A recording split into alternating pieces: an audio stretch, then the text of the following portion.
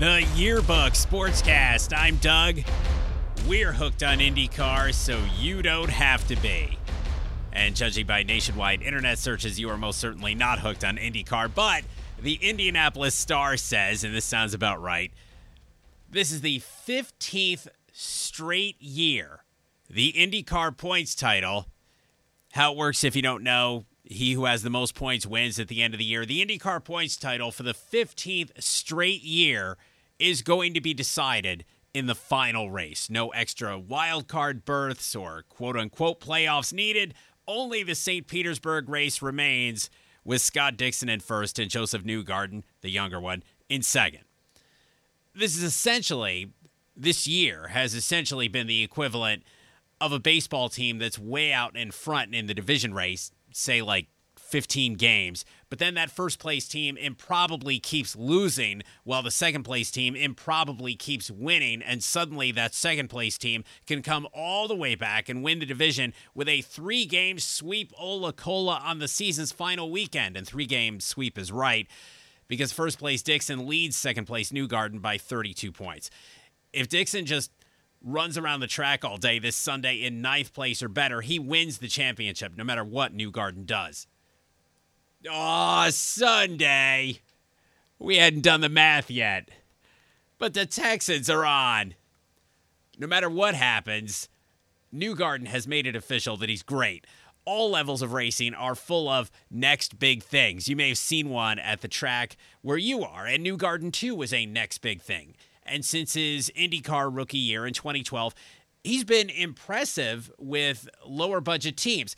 Now, then he was signed by Team Penske and given a really big budget. So now there's no excuses. Now he's got the money, he's got the setup, he's got the car, he's got the technology. So now if he doesn't win and win big, there are no excuses. And Newgarden actually pulled off the natural progression. Newgarden has won 2 championships in the last 3 years. And this season, after Dixon's lead over Newgarden swelled to 117 points, that's a lot if you don't know, Newgarden has continually finished ahead of Dixon, just like that second-place baseball team. So down the stretch, well, Will Power has been winning 2 races, and in another race, Power had no radio, so he had no idea what position he was running in, and he had to make his own calls on when to pit and still finish 7th.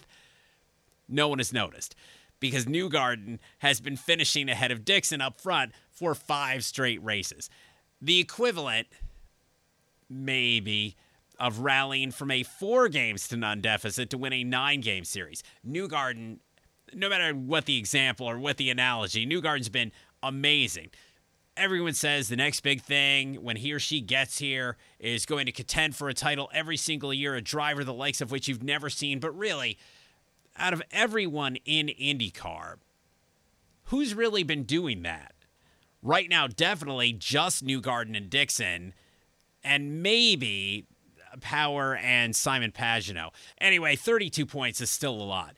The most points Newgarden can possibly pile up in St. Petersburg is 54, so there's not a lot of wiggle room. And there are obviously a billion scenarios, including a blackout or solar flares. But basically, if Newgarden wins the pole position, wins the race, and leads the most laps, or if Newgarden wins the pole position, leads at least 1 lap, and wins the race, or if Newgarden just wins the race and leads the most laps, Dixon has to have a decent day of 9th place or better, the kind of finish Dixon's been perilously circling around recently.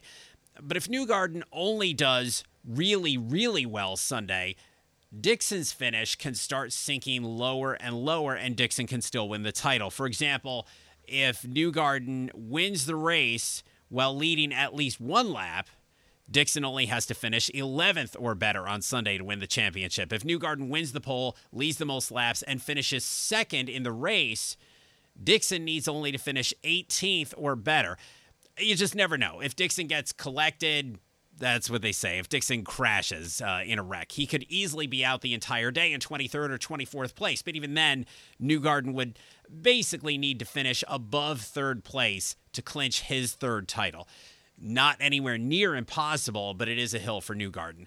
And yes, there is a provision if they tie. Scott Dixon and Josef Newgarden, if they wind up with the same number of points, Dixon wins the tiebreaker. If Newgarden ties Dixon in points, Dixon wins the tiebreaker because he has 4 wins this season and Newgarden has 3. If Newgarden wins this last race and ties Dixon in points, Dixon wins the tiebreaker because both would have 4 wins, but Dixon has more second-place finishes than Newgarden. Says in the yearbook at hotmail.com to contact us. Find us anywhere, I think. We haven't checked. Whatever specifically caused the NFL's COVID outbreaks, the one small tiny detail in the back of your mind through all of the NFL's super serious protocols has been that NFL teams were still traveling across the country to different cities and stadiums for games, and that always seemed like it would undo all of the distancing and fines, etc. But I absolutely do believe the NFL when they say they've planned for every possible scenario. I honestly believe that if the league, come January, has 23 teams with identical 5-5 first-place records, they have engineered some kind of tiebreaker and accompanying playoff format. The Tampa Bay Rays climbed out of a somebody-has-to-win-it National League Championship Series. As we talked about last week, the Rays are one of the poorest teams in all of baseball, but they were expected to reach the World Series this year. Still, they have no money. But on the other side of the NLCS was the Astros, who ruined baseball forever and ever and ever for everyone and salted the earth while simultaneously strip mining baseball so no one could ever, never, ever enjoy it ever again. The Astros hired manager Dusty Baker, who also wanted to climb out of the NLCS because he's only reached the World Series once. Baker is highly regarded and keeps getting hired, which as an outsider is something of a mystery. In his long managerial career, which dates back to 1993, Dusty Baker has made the World Series once in 2002 with the Giants, and he lost in a really, really, really close shave. He lost the NLCS with the Cubs in 2003, but then never got back to the playoffs with them. He then got the Reds to the playoffs 3 times, but never won a playoff series. Baker was then hired by the Nationals as the final piece of the puzzle, and he made the postseason both years he was there, but didn't win a playoff series. So you can see the pattern. Dusty Baker makes the playoffs, but never reaches the big one except for once, much less wins the big one.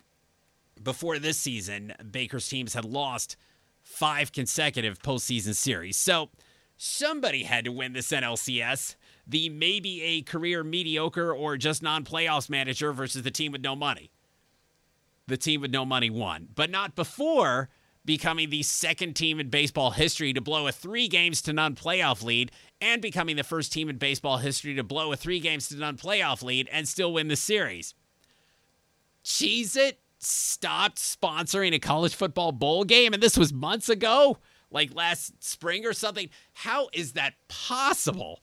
How could Cheez-It possibly not have the money? If any business should be COVID-proof, it's the snack business. Cheez-It, even though we hate Cheez-Its and always have, Cheez-It should literally be swimming in cold, hard cash. Of all the businesses on earth, Cheez-It should be worth billions right now. Speaking of the Pittsburgh Pirates, they did something funny with the cover of their 2020 yearbook. This is the truth. We thought the pirate mascot on the cover of the yearbook looked a little different, but we honestly could not place it. You know the whole deal. Did you shave? You got glasses? Are those new pants? What is it? Something's different. Yeah, the pirate's wearing his polka dot bandana as a COVID mask. The side effect is we finally get to see the pirate's awesome haircut, and he looks like a 2020 ball player.